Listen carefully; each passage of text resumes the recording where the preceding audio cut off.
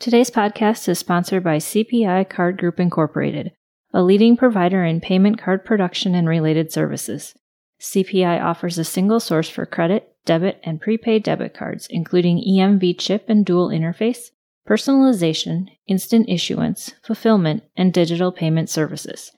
CPI delivers value-added services to credit unions through products such as Card@Once, their easy web-based instant issuance solution for printing high-quality magnetic stripe, EMV, and contactless cards in branch and on demand. With Card@Once, credit unions can print and issue debit and credit cards for new member accounts or replace cards that have been compromised, lost, or stolen in just minutes. Visit cpicardgroup.com for more information.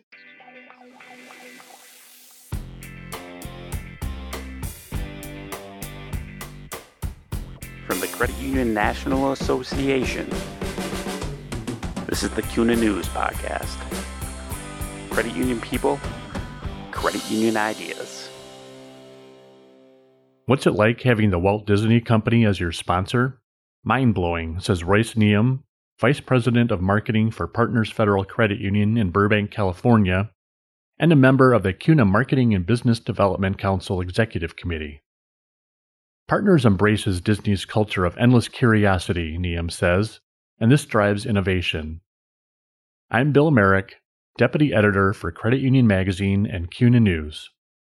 In this episode of the CUNA News Podcast, Neum shares why he's a self-described data dork, how to get started with data analytics, what he's learned from working with Disney executives, and why Ariel from the Disney classic The Little Mermaid is his favorite Disney character. Credit Union Magazine selected Neum as a 2018 Credit Union Rockstar.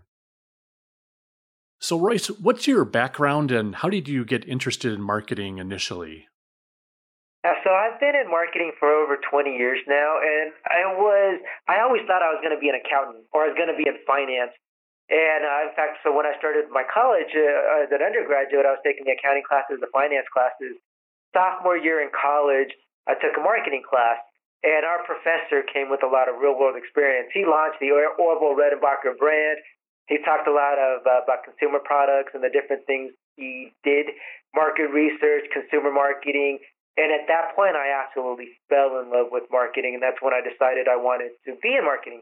Like every other college graduate that took that marketing class, I realized very quickly on that I was not able to get a job in marketing without any marketing experience, or that was my that's kind of the route I took. So I ended up with Washington Mutual and one of their finance companies years ago. And I worked at Washington Mutual. I learned our business from the inside out and went back to school full-time at night, worked full-time in the day, got my MBA.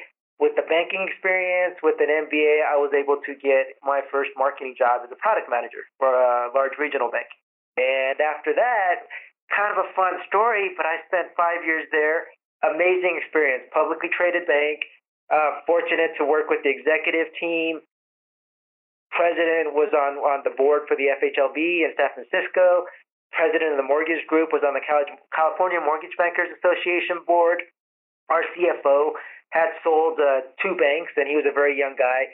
So just the level of talent that I was exposed to very early on was fantastic. And so my bank learning just through the roof. In fact, I was trained in, so this is the marketing council. I was actually trained in compliance, advertising compliance by an ex-auditor for one of the governmental agencies at the time that's no longer in existence. So I mean, just experienced from the very top there. And one of my colleagues from the master's program, she went to work for a small credit union. And we stayed in touch, and then she reached out to me, about 4 or 5 years in, and said, listen, you've got to come over to the credit union side because, functionally, the businesses are the same in the sense that the products are the same, there's still regulation. But she says the way we do business and the reason we do business is completely different, and I think you'll enjoy it a lot more. So sure enough, I crossed over, so to speak, joined credit union, and so Partners would be my third, and she was absolutely right. The reason that we're here and the way we do business, night and day, decision-making, completely different than the bank. Although a lot of the core business processes and understanding the business from the experiences that I had very, very important. But the reason that we're here and the way we make decisions, night and day, just so much happier to be on this side of the fence. Your finance and compliance background must be a good help to you in your marketing role. Yeah, so a couple of my dirty little secrets is I claim that I have an MBA with an emphasis in marketing. What if anybody pulled my transcripts, they're going to see that all my classes were finance, accounting, cost accounting. I don't know that I even had very many marketing classes at the graduate level. Award-winning graphic designer, not to be too facetious, but very, very happy and proud of my CUNA Diamond Award. Self-taught with all the Adobe products. But today you will rarely ever see any Adobe product open on my desk. Excel is probably my favorite go-to tool, and it's open on like 3 different devices as we speak. And really that finance and accounting background, and even the cost accounting background, huge, huge dividends over time. And then the just learning the compliance. It's the strangest thing in the world, but I don't typically fight with our compliance people, or we don't have any issues because I know the rules. Once you learn, she was an OTS auditor before she came over, and if I were to ask her a simple question like, can I use this blue graphic? I wouldn't get an answer. I would get chapter and verse, and I'd see the regs, and then I get the commentary to the regs, and I'd get explained how the commentary to the regs have as much standing as the regs. So, I mean, I had to read, learn, and understand all of it. But what I discovered is that I understood the intent, I understood what the lines were, and what the regulations were really trying to protect. So then in my world, I could take what we're doing all the way up to those limits and really understand that. And that actually gave us more freedom and more creativity over time. So what's it like having Disney as your sponsor company? Mind-blowing. Absolutely amazing. I was doing this for 16 years prior to coming to the Walt Disney Company. And I'll be honest, I thought I knew my business. I do know my business. I have a track record that I'm very proud of. And then I met some of these executives throughout the company, some VPs of marketing all across the segment. And I very much felt like a little boy dressing up in daddy's clothes playing at marketing. And guess what? I didn't like that feeling. And I grabbed a couple of them and said, like it or not, you're going to trade me. And they were kind enough to do so. So working for the Walt Disney Company is just, it's a world of endless possibilities. I think you don't realize what you can do or what anybody can do until you start seeing the things that happen. Bob Iger, chairman of the Walt Disney Company, quoted on a conference call once saying that we do things few others even dream of attempting. Yeah, and when you've got that collective mindset and you've got that collective talent, literally blue sky is the norm, and that's where we try to play every day. What are some things that you learned from the Disney marketing executives? The biggest thing that I've learned, and it's not even just the marketing executives, and I believe it's what separates us from the rest of the world, is as a rule, our executives are endlessly curious.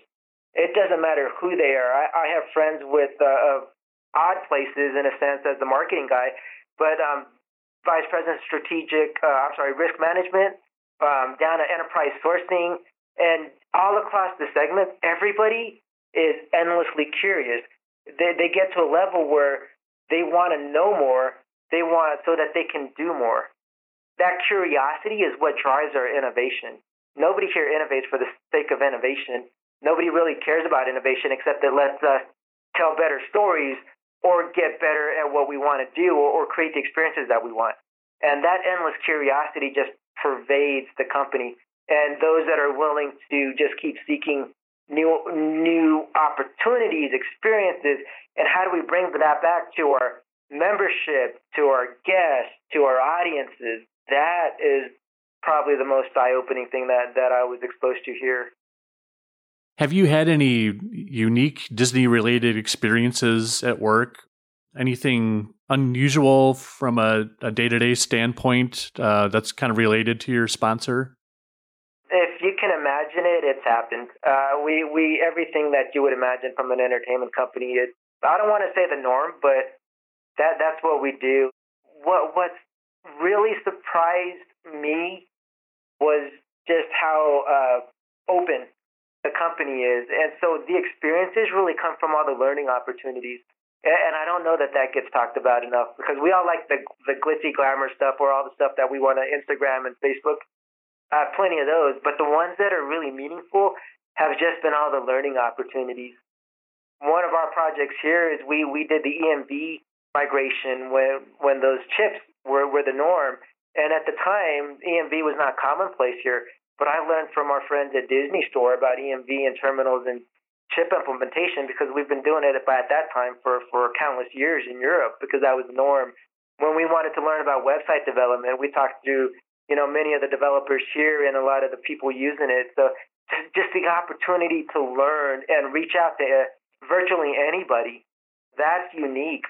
One example, we were doing a Facebook integration with somebody. So we were advertising an integrated marketing partnership with one of the groups. Well, we couldn't get an animated header to work out, and we followed what Facebook posted as a stat, the specs to make it work, and we followed the specs, and we just couldn't get it to work right. We learned that one of our teams throughout Disney got it right, so we just threw out a general call for help, and we had a couple groups come back and tell us how to fix it within hours.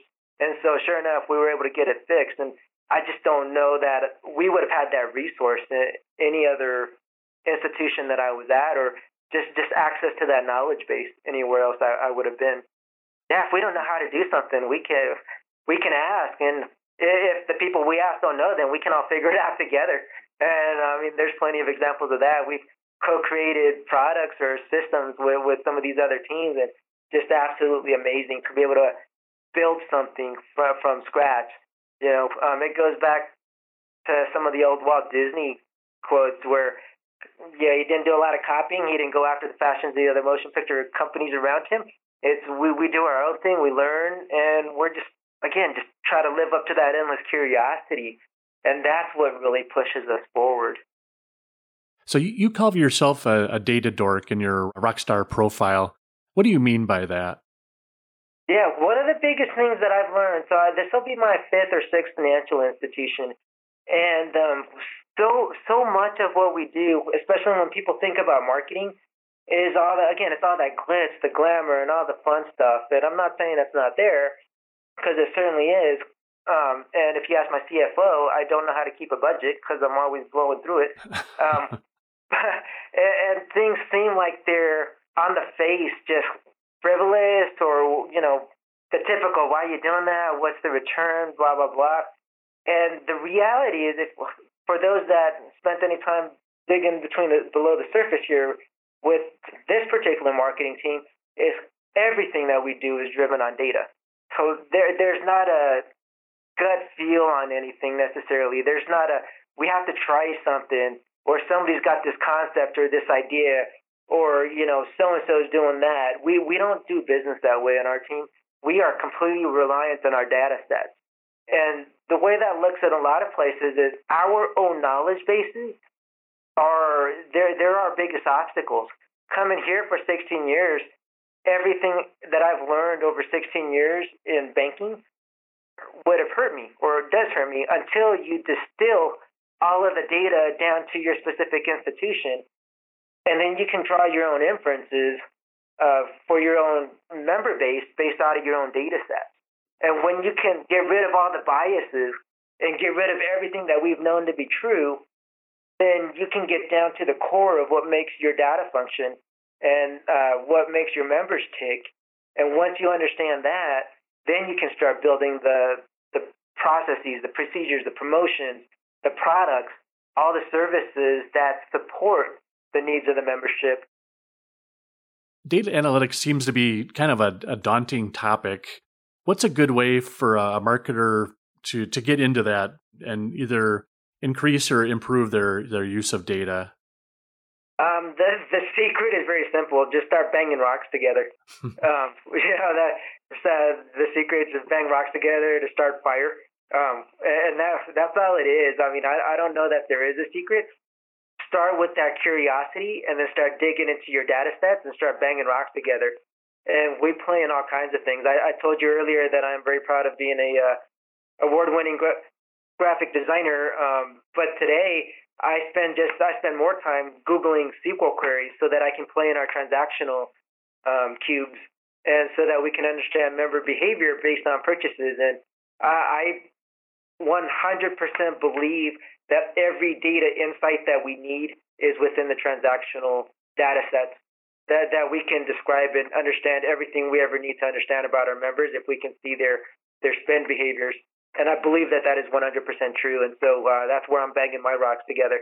So for anybody aspiring to get out there, I think the first thing is just unlearn everything that you think that you learned and stop watching what everybody else is doing and start figuring out what your members want and what makes your credit union successful.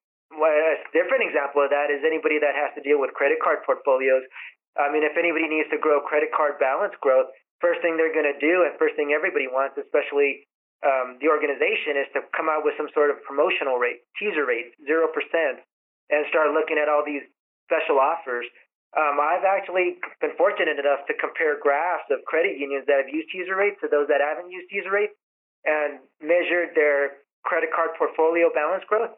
And not a single one of those have shown sustainable, repeatable growth through rate offers. What we focused on was transaction usage, transaction growth, or said differently, what we learned and what we focused on was getting people to use their cards, increase the number of times that they use their cards. And with that, our credit card portfolio growth was through the roof. We grew something like $27 million in credit card balances in 18 months by purely focusing on transactions and transactional usage as opposed to balances, which is counterintuitive in the industry and counterintuitive for our business. But that's just an example of digging through the data sets and realizing that transactions correlates to portfolio growth. Rate does not. And I think that's a big fallacy that we do as an industry is everybody wants to compete on price or rate or on fees. And the reality is then your consumer is making purchase behaviors based on rates and fees and pricing, and that's all they're ever going to want. My favorite example of that in the retail world is Macy's. I absolutely 100% love Macy's. They're my number one favorite retailer to purchase from. And I love wearing, Vince Camuto shirts and Michael Kors sport coats. But you'll never see me spend $400 on a Michael Kors sports coat because I know that if I wait a week or two, it's going to go on sale and I'll get a coupon. And that's the only way that they're going to get me to buy it. Problem is I love the product. So I would probably pay that money, but if you're going to train me to only wait for discounts and wait for sales, then you're going to be sacrificing long-term profit and sustainability for short-term gains that you can't maintain. If you have like a rate consumer that will only bring over, $100,000 to you if you give them the best certificate rate, well, what happens when another institution has the best certificate rate, a better certificate rate, or a better auto loan rate, or a better credit card rate? That's a space that I think everybody needs to start exploring and let your data tell you.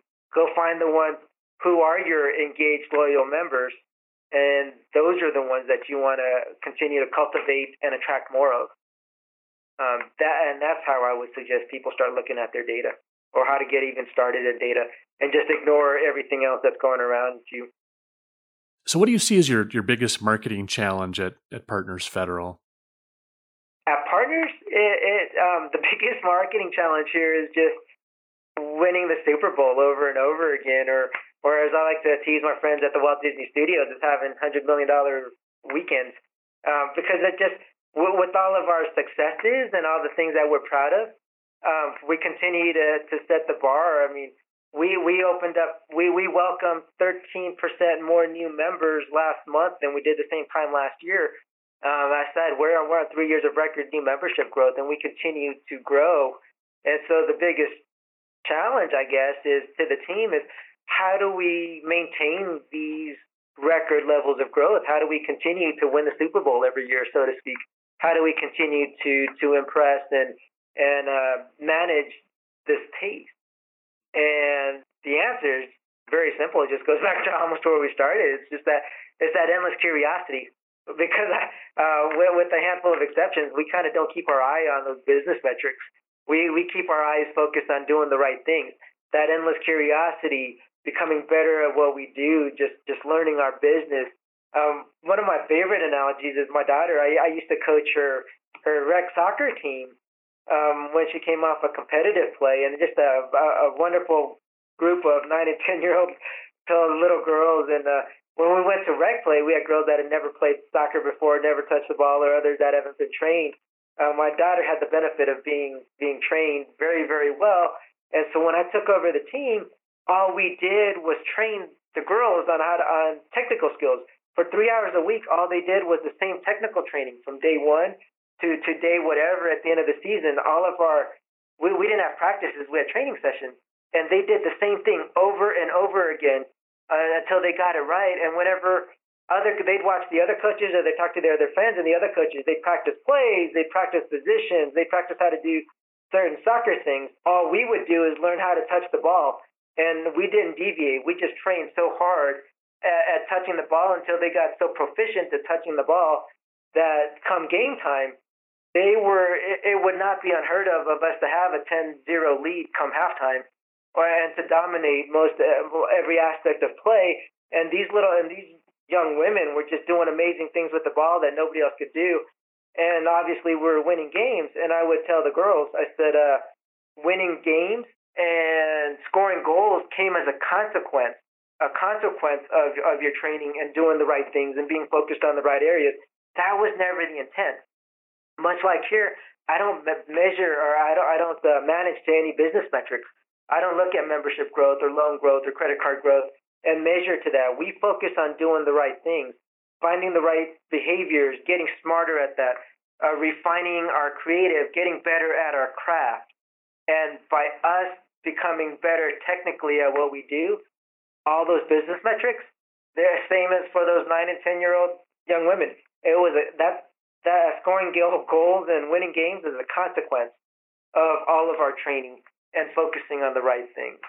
And that's our biggest challenge, is making sure that we stay focused on those right things and that we continue to just get better and better. And again, just refine our craft and just get better at it day after day, and have a lot of fun doing it.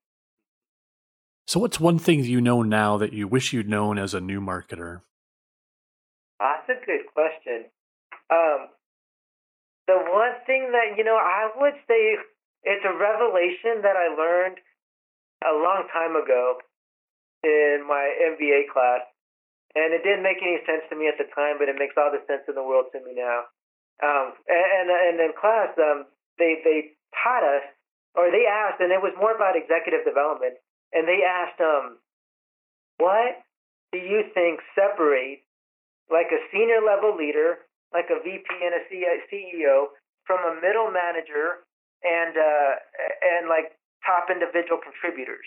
When you think about stratifying a business model, what separates them all? And everybody obviously goes through it and the answer is differently, but a study was done, and people like to think intelligence is the differentiator. And they found that it's adversely skewed, where you'll find measurably smarter people, whether it's IQ or degree-wise, at that individual contributor or that research and development level, and not at that executive level. And they'll find that different factors. But the difference that they found in this research study, and I don't even know what it was, but it just sticks with me. But the difference that they found was depth of knowledge and breadth of knowledge. That the senior leaders just can talk about more things and relate more examples. And the way I equate it is, if you think about your favorite classes in school where your professors could just draw on these endless wells of examples, or if you go to some of the best conferences, that well of knowledge, that's what separates those executives from everyone else. And so what I wish that I had known as a new marketer is to build that well faster and to really continuously feed that well and continue to gain as much knowledge as possible. And it's everything. It's not just marketing. But it's current events. It's world events. It's why are things shaping up the way they are.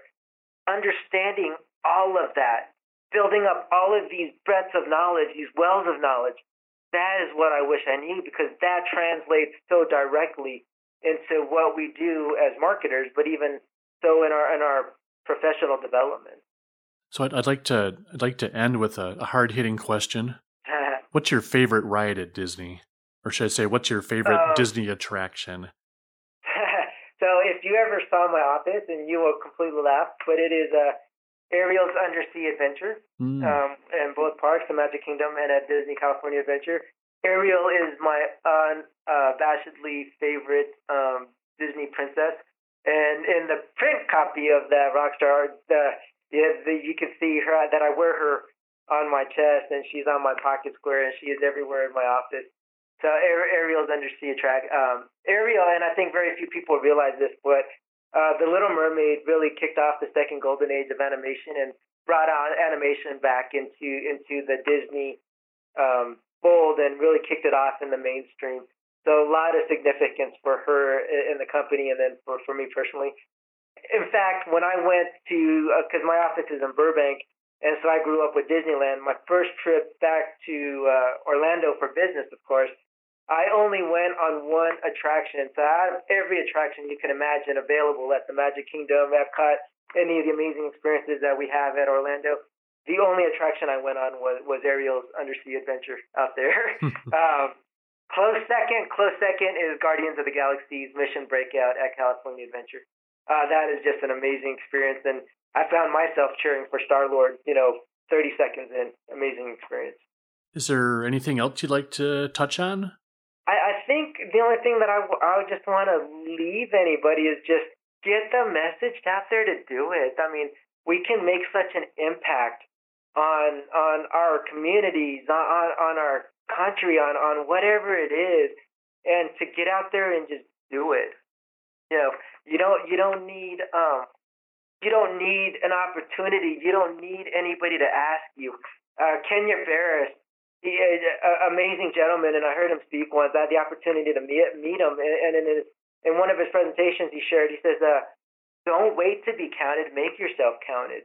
And if there's any message that I would leave for anybody is, don't wait to be counted. Make yourself counted. Take every opportunity. Make an impact. Don't wait for permission. Go out there and do it.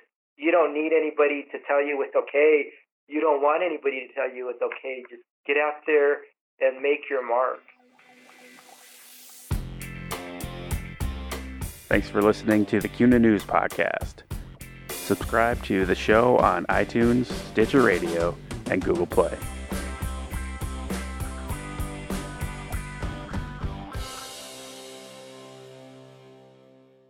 This podcast was sponsored by CPI Card Group Incorporated, a leading provider in payment card production and related services. Learn more at cpicardgroup.com.